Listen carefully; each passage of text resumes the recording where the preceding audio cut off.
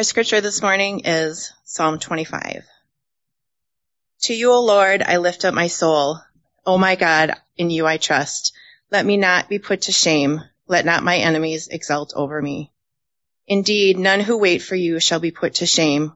They shall be ashamed who are wantonly treacherous. Make me to know your ways, O Lord. Teach me your paths. Lead me in your truth and teach me. For you are the God of my salvation. For you I wait all the day long. Remember your mercy, O Lord, and your steadfast love, for they have been from of old. Remember not the sins of my youth or my transgressions.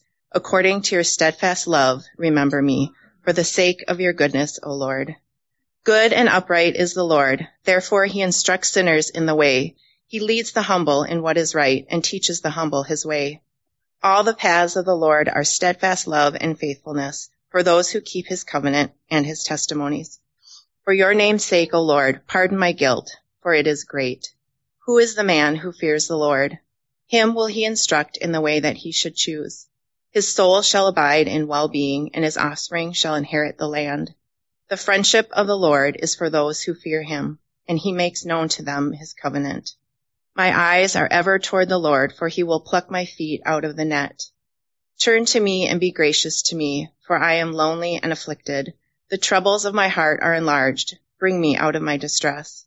Consider my affliction and my trouble, and forgive all my sins. Consider how many are my foes, and with what violent hatred they hate me. O guard my soul and deliver me. Let me not be put to shame, for I take refuge in you. May integrity and uprightness preserve me, for I wait for you. Redeem Israel, O God, out of all his troubles. Good morning. I suppose some of you who got news and notes and saw Psalm 25, you would have expected Kyle to be up here, which, I don't know, it's been a couple years since you've been doing Psalm, I think, right? A couple years. So he's the sheriff, I'm a deputy today. For those of you that I haven't met personally, my name is Grant Bostrom. I'm a member here at Grace, and feel blessed to be sharing God's Word with you this morning. I'm going to argue that the main point of this psalm is waiting for the Lord preserves us and postures us to bring him the most glory in our present situation.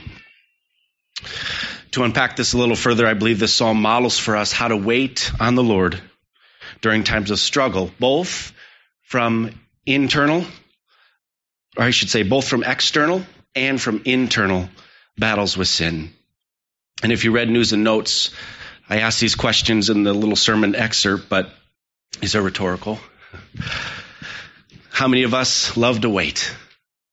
How many times have we asked our kids to be patient? If we ask the people around us, would they characterize our posture as patient? Does your ability to be patient depend, maybe you feel this way, but depend on your circumstances? Does it change? Does our patience change based on our circumstances? For example, how patient would you be in the presence of your enemies? David in this psalm teaches and models for us how to glorify God as we wait for him, even in the most dangerous of circumstances. Let me pray. Father, help me this morning unpack Psalm 25 in a way that turns our hearts towards more patience. Patience for you.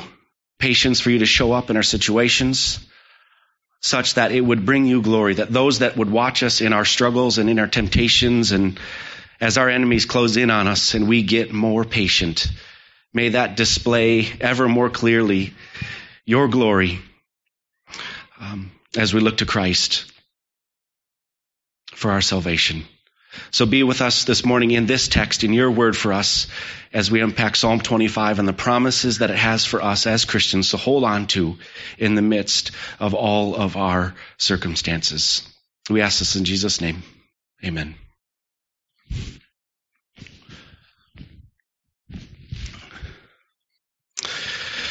Before we dive into the psalm, I think it'd be helpful to place psalm in its historical and literary context. Kyle does this each time as well. This might have a little bit different twist, but we want to bring you into the message of this psalm with some context. This may not be new for some of you, but the Hebrew Bible, or the Old Testament as we know it, was organized into 3 large sections called the Law, the Prophets, and the Writings. Jesus uses that language in the Gospels when he's referencing different portions of Scriptures. The book of Psalms fell into the Writings section of the Old Testament. And one of my professors retitled these sections of the Hebrew canon as the Old Covenant established in reference to the law, the Old Covenant enforced in reference to the prophets, and the Old Covenant enjoyed in reference to the writings. These are currently really broad brushstrokes for very large pieces of Scripture, but I believe they help us rightly interpret the passages and books that are found in each of these Old Testament sections. The book of the Psalms fits into the writings section of the Hebrew canon, or as we also see, the Psalms rightly display how the Old Covenant was to be enjoyed by God's people, and for us as well today. The writings section in the Hebrew canon help us navigate redemptive history through the hearts, minds, and actions of God's redeemed people. If we've spent any time in Numbers or Judges or 1st and 2nd Kings, we learn very quickly that sin was pervasive, not just throughout the nations that surrounded Israel, but even in their very midst. Most of us probably think of King David when we think about the book of the Psalms, and this is not wrong to some degree. But we also must not miss that the Psalms are a collection of songs and poems and prayers and laments from throughout Israel's history. For example, Psalm 90 is a psalm written from the time of Moses, or Psalm 107, which reflects on the return from exile, potentially written during the time of Ezra and Nehemiah. But what is probably most important for us to know about the Psalms as a whole is how the stage is set for us in Psalm 1 and 2. Psalm 1 holds up the law of the Lord and the blessing that it brings those that meditate on it day and night. Psalm 1 builds a connection between God's law, man's happiness, and the promise of everlasting life for those that keep it. And it's also in Psalm 2 that we learn of God's anointed king that will possess the nations, and all earthly powers will be subjected to God's anointed king, and that the security that is promised, or that there is security promised for those that take refuge in him. The first 2 Psalms are like lenses for us that we should see the rest of the Psalms through. God's righteous law and righteous rule through his anointed king. Kyle said something like this a couple weeks ago, but the Psalms, unlike narratives or prophecies or genealogies or letters, provide us with the right language, theology in response to a curse-filled world. The Psalms help us feel rightly about how God is working in our hearts and in this world. The Psalms give us right language to use when approaching God and how to better express our thoughts and emotions to God. Music and poetry have a unique way of describing and unpacking the many layers to our thoughts and emotions. They do this by using metaphors, illustrations, storytelling, and many other literary devices to help articulate feelings and emotions that flow out of all the different events and seasons that our hearts and minds go through as Christians. The book of Psalms gives us inspired and God-glorifying language, God-glorifying ways to express our heart to God in very raw and real ways that we can hold on to during all the highs and lows that this life will have for us. What a gracious and glorious God that we have. and serve, that would give his people the right words and the right way to approach him when we're struggling with sin, or with the sins that have been committed against us, or the overflowing joy that comes from obedience or his deliverance. God does not just want us to think rightly about him. God does not want us to just think rightly about him. He wants us to feel rightly about him, and the Psalms help us do that. So the rest of the sermon is going to be organized around 7 promises that I see in Psalm. If you want to argue with me after, there might be 8. But I think it would be first to be helpful for us to see the overall structure of this psalm first. Notice the first 7 verses are David's prayer of lament to God concerning his current situation. It is then in verses 8 through 14 that the language changes from God being referenced in the second person to God in the third person. Notice that David addresses his prayer to God using you and your. But then in verse 8, the language changes to he and him and the Lord. And then in verse 16, the language moves back to a first-person reference to David as he expresses his current experience of trouble and distress and how he would like the Lord to respond to his current situation. So I see 3 sections in this psalm. The first section, verses 1 through 7, are David's prayer of deliverance. Then in verses 8 through 14, we have David worshiping God for who he is. And then in verses 15 through 22, David returns to his prayer for deliverance. And it was at this point in my sermon prep that I needed to make a decision.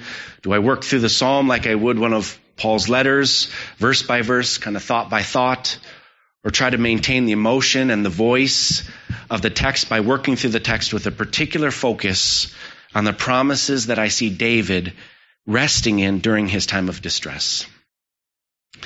To some degree, I might be accomplishing both, but I'd like to walk through this text and hold up the 7 promises in this psalm and show how these promises preserve and posture us to bring God the most glory in the midst of our own present situation or distress. And my hope in presenting the 7 promises that I see in the psalm is that we would hold on to each one of them when we encounter trouble and distress and sin in our own lives. For some here, you've had to work through some really hard things in life already. For others, you have really hard things that you're working through right now. And then for others, you've not known many troubles. There's certainly grace and blessing in that and the Lord's kindness. But when you do, these promises will keep you. So let's jump in. The first promise I see in Psalm 25 is in verse 3. None who wait for the Lord shall be put to shame. None who wait for the Lord shall be put to shame. We don't precisely know at what point in David's life he wrote this psalm. Was it when he was being pursued by Saul, who had become jealous of David? Or when he was later pursued by his own son, who desired to take the kingdom from him and Solomon? All we know is that David knows he has enemies, and the threat of them is real from David's perspective. David's soul is downcast. His enemies are close, and he needs hope. David turns his heart towards God and asks the Lord not to let his enemies exult over him. And the promise that he is holding on to in this first is that none who wait for the Lord shall be put to shame. And maybe one example where we see this upheld even in David's life is when David was fleeing Saul. And while David and his men were hiding in a cave, David had an opportunity to kill Saul. But he was compelled to not kill Saul because of the Lord's command, do not put out a hand against the Lord's anointed. David had an opportunity to take matters into his own hands and bring an end to the man that was pursuing him. Not only this, but wouldn't to some degree he had been justified as he was just anointed king just a few chapters earlier in the story? Yet David obeyed God's command to not lay a hand on God's anointed, and he trusted and waited for the Lord to make things right. How many of us, when we're in trouble or in distress, attempt to take things into our own hands? How many of us turn to our own resources and wisdom to bring resolution to our current struggles? How many of us turn our hearts first to the Lord and wait for his guidance? May we trust in the Lord in the midst of our troubles and wait for him to respond. Vengeance is mine, says the Lord. And we have this promise to hold on to. None who wait for the Lord shall be put to shame. Hear that, Christian. None who wait for the Lord will be put to shame. Look at the second promise in verse 9 with me. He leads the humble in what is right and teaches the humble his way. Notice some posture language here. My main point this morning was that waiting for the Lord postures us and preserves us to bring him the most glory in our present situation. Our posture while we're waiting for the Lord ought to be humility. Is this our tendency? As we face trouble and distress, do we remain humble? Or do we turn to our own strength or our own gifts, our own resources, our own wisdom when we're struggling with an enemy or a relationship or the loss of a job? And if I may speak concerning my own heart, at times I find it tough to be humble in the midst of conflict, and I tend to get impatient, desiring for resolution. I must turn my heart to the Lord, trust in his timing and his resolution, and humble myself under his mighty hand. In verse 8, we see that the Lord is good and upright. If we are seeing our hearts rightly, in light of a good and upright God, we are forced to humble ourselves before God. So the posture of one waiting for the Lord is humility. When we humble ourselves before God, his goodness and uprightness are more clearly seen in our situation, and God gets the glory when he fulfills his promise to us. And I might add, God does not just get the glory from us when we praise him for his faithfulness, but he gets glory from displaying his righteousness against the unrighteous who have positioned themselves against God and his people. The third promise is verse 10. All the paths of the Lord are steadfast love and faithfulness. Did you hear that? All the paths of the Lord are steadfast and faithfulness. When your soul is downcast because of the distress you are in, are you trusting in the Lord's steadfast love and faithfulness? I must admit, my heart is not quick to see the Lord's hand in my troubles.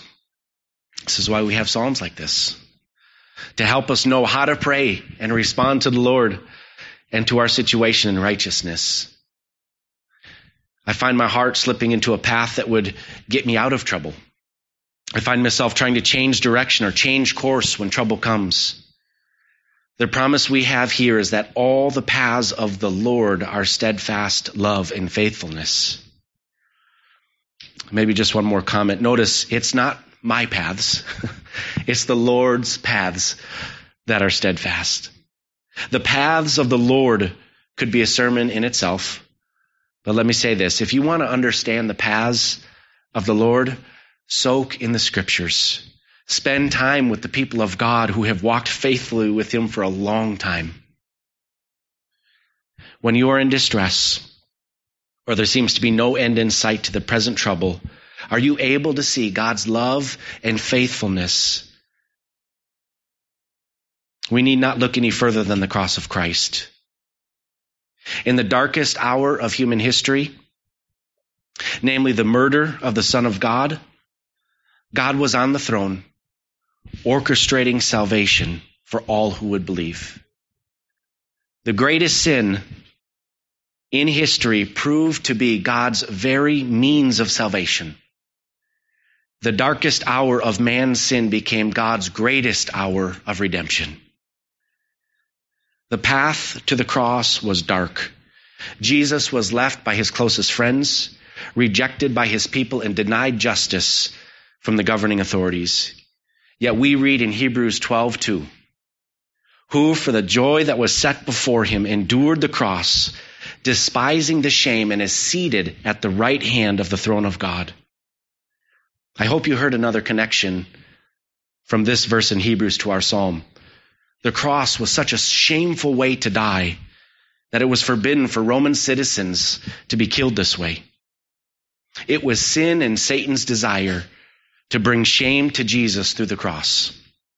Yet it was through the cross that sin and Satan are defeated.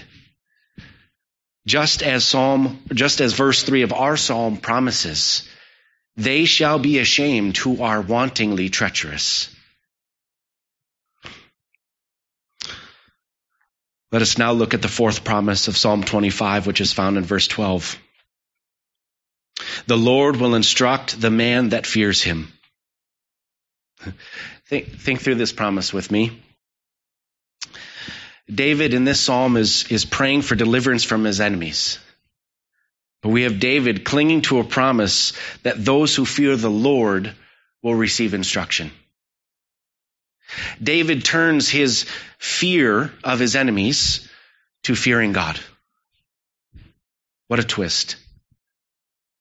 David reminds his heart that fearing God is his only hope for receiving salvation or instruction during his current trouble. Is this our response? Is this our response? When we're afraid of the people around us or the situation we're in, do we recalibrate our fear?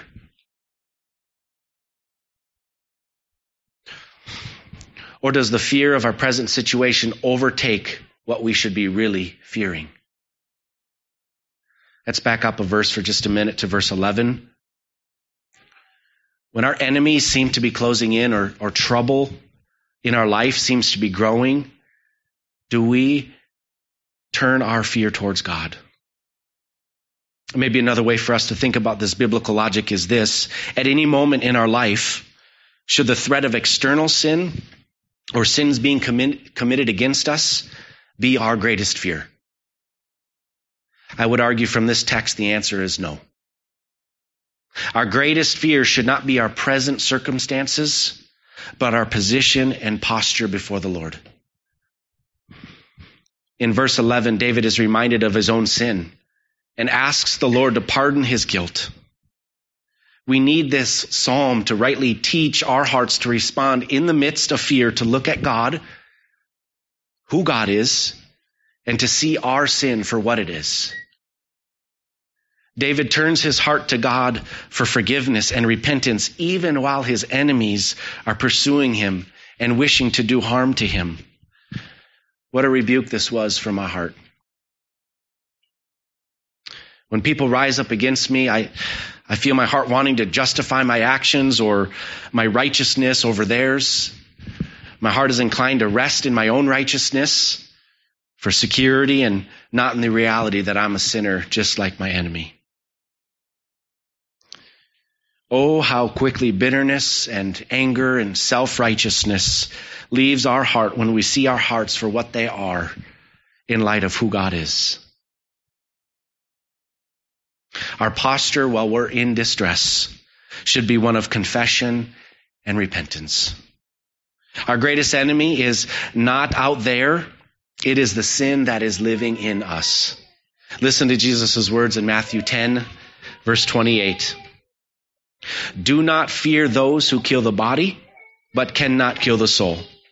Rather, fear him who can destroy both soul and body in hell. David's living that reality in this psalm. As the enemy creeps towards us, may we creep towards God in a posture of repentance and humility, because we know that God is steadfast and faithful to instruct the humble, and we will not be put to shame. This brings us to the fifth promise in this psalm, verse 13. His soul shall abide in well-being. when we fear God above all else, repent from our sins when it is revealed to us, remain humble, turn to the Lord for instruction, our soul will abide in well-being. Hear this, even in the midst of great distress and trouble, we can hold on to the promise that our soul will abide in well-being. What a promise this is. Our soul does not need to remain downcast. David prays in verse 1 for his soul to be lifted up. We receive the promise in verse 13 here, for our soul shall abide in well-being when we're trusting in the Lord, leaning on his wisdom and instruction, remaining humble, and confessing our sin. Our hearts get heavy and downcast when things don't go our way, or when other people's hearts turn against us. But we have this promise in Psalm 25 that our hearts do not need to remain downcast in the midst of trouble. We can turn to the Lord and receive the rest our soul needs. We can trust in God and his promise of faithfulness and steadfastness no matter what the present situation looks like. And I'd like to stop here for just a minute. If there's anyone here that is not fearing the Lord and their soul is not resting in the salvation of Jesus, turn to him now. These promises we have already observed, and the promises that are to come in this psalm are for those that are in covenant relationship with Jesus. We cannot hold on to these promises if we're not in covenant with God. And Jesus' death on the cross fulfills all of God's promises. And when we're trusting alone in Jesus for the forgiveness of our sins and him as the only hope of salvation, we can hold tightly to the promises in this psalm. The sixth promise for us in Psalm 25 is in verse 13. His offspring shall inherit the land. You might be saying, how is this promise? You might be saying, how is this a promise for the new covenant believer? Let's first answer, who is his offspring? Who's that referring to? I believe his offspring refers to the one who fears the Lord and his children. We must not miss the allusion to the promise of God made to Abraham in Genesis 17. If you've been here at Grace, we've been going through Genesis now for quite some time. Dave spent a sermon on this. So if you'd like a little bit more unpacked, it's out on the website. But Abraham in Genesis 17, listen to this. It reads, "And I will establish my covenant between you and your offspring after you, through their generations for an everlasting covenant, to be God to you and to your offspring after you. And I will give to you and to your offspring after you the land of your sojourning, all the land of Canaan for an everlasting possession, and I will be their God." Notice that the covenant that God gave or gives to Abraham in Genesis 17 includes his offspring and land. We saw that in our text. As we return to our psalm, God's promise of Abraham's offspring inheriting the land is being fulfilled. David himself is resting in the promise that God gave to Abraham thousands of years prior to his reign. And do we see in verse 10 that God shows himself faithful and steadfast in love towards those that keep his covenant and testimonies? God does require obedience for us as we hold on to these promises. So how is this promise of our offspring inheriting the land a promise that new covenant believers can hold on to? I'd like to argue how offspring in the new covenant is not exclusively a biological relationship. It wasn't in the old either, but as we unpack it in the new. We read in Galatians 3, verses 26 through 29, that in Christ you are all sons of God through faith. For as many of you were baptized into Christ, have put on Christ. There is neither Jew nor Greek. There is neither slave nor free. There is neither male nor female, for you are all one in Christ. And if you are Christ's, then you are Abraham's offspring, heirs according to promise. You see what Paul did here in Galatians? Believers are heirs of Abraham, the heirs of God through faith. It is not through the physical seed of man that are the true offspring of Abraham. True offspring of Abraham and God are determined through faith in Jesus. So let me say it this way. According to Galatians 3, Jesus is the offspring to which God ultimately intended to secure all of his blessings in. Therefore, I take this promise to mean, our promise here in Psalm 25, to mean that those that are heirs with Christ, those who have faith in Jesus, are the true offspring of God. But what about the land? In one sense, the land should be understood as the place that God's people inhabit, the place that God meets with his people, and the place where God's rule is established and enjoyed. It's the place where right worship happens. David is holding on to the promise that this covenant faithfulness will prove an inheritance to his offspring. So also in the new creation, Jesus' faithfulness secured our inheritance in heaven. So the land promise was secured once Christ came, and Jesus inaugurated the new covenant and the new land promise for those trusting in Christ, which is the new heavens and the new earth in Revelation 21. The promised offspring to Abraham and David that would sit on the throne forever is Christ, and it is through Christ. Sorry, lost my spot here. So David's holding on to the promise that his covenant faithfulness will prove an inheritance for his offspring. So also in the new covenant, Jesus' faithfulness secured our inheritance in heaven. So the land promise was secured once Christ came, and Jesus inaugurated the new covenant and the new land for those trusting in Christ. And we saw this and we see this in Revelation 21. The promised offspring to Abraham and David that would sit on the throne forever is Christ, and it is through Christ that God has given him all things.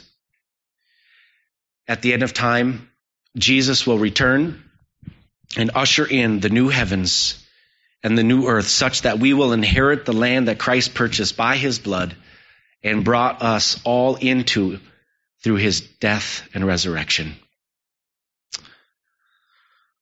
Let us return to Psalm 25 for the final promise that David is clinging to. Verse 14. The friendship of the Lord is for those who fear him, and he makes known to them his covenant. When we fear the Lord, we are promised the Lord's friendship. Put yourself in David's shoes. Put yourself in a dangerous situation. What would bring relief? What would help your anxiety or your depression in the midst of such great trouble? How about an ally? How about a friend? What a glorious promise this is, that God would reach out in friendship as we are going through a great struggle. What makes this promise even more comforting is this is not just a friend that is going to listen and sit with you. Be that friend. There's grace and blessing there. This is a friend that created the universe and spoke everything into being, that put to death the Egyptian army without the Israelites lifting a finger, or destroying the walls of Jericho with the blasts of trumpets. This is no ordinary friendship. This is a friendship with the creator and sustainer of all things. Waiting for the Lord preserves us and postures us to bring him the most glory in our present situation. According to this psalm and these promises, we're called to wait on the Lord in humility, fear, covenant faithfulness, and confession. When the sins of this world encroach upon us and our posture looks like humility, fear of God, obedience, confession, we make God look glorious. because we are not shaken. More than this, we display God as the unshakable sustainer of our lives and souls.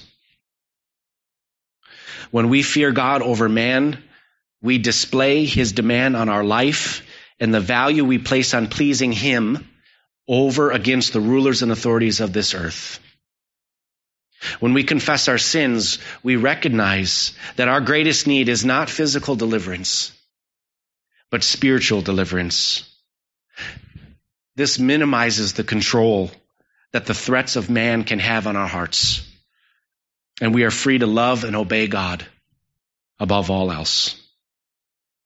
Notice in verse 21 that integrity and uprightness in the midst of trouble preserves us as we wait for God. The call this morning for us from Psalm 25 is to seek the Lord in the midst of trouble. Trust in his covenantal promises and his faithfulness, and he will instruct us in the way that we should go. As we enjoy his friendship along the paths that he leads us and embrace the inheritance that is ours in Christ Jesus, while we will fully enjoy these in the new heavens and the new earth.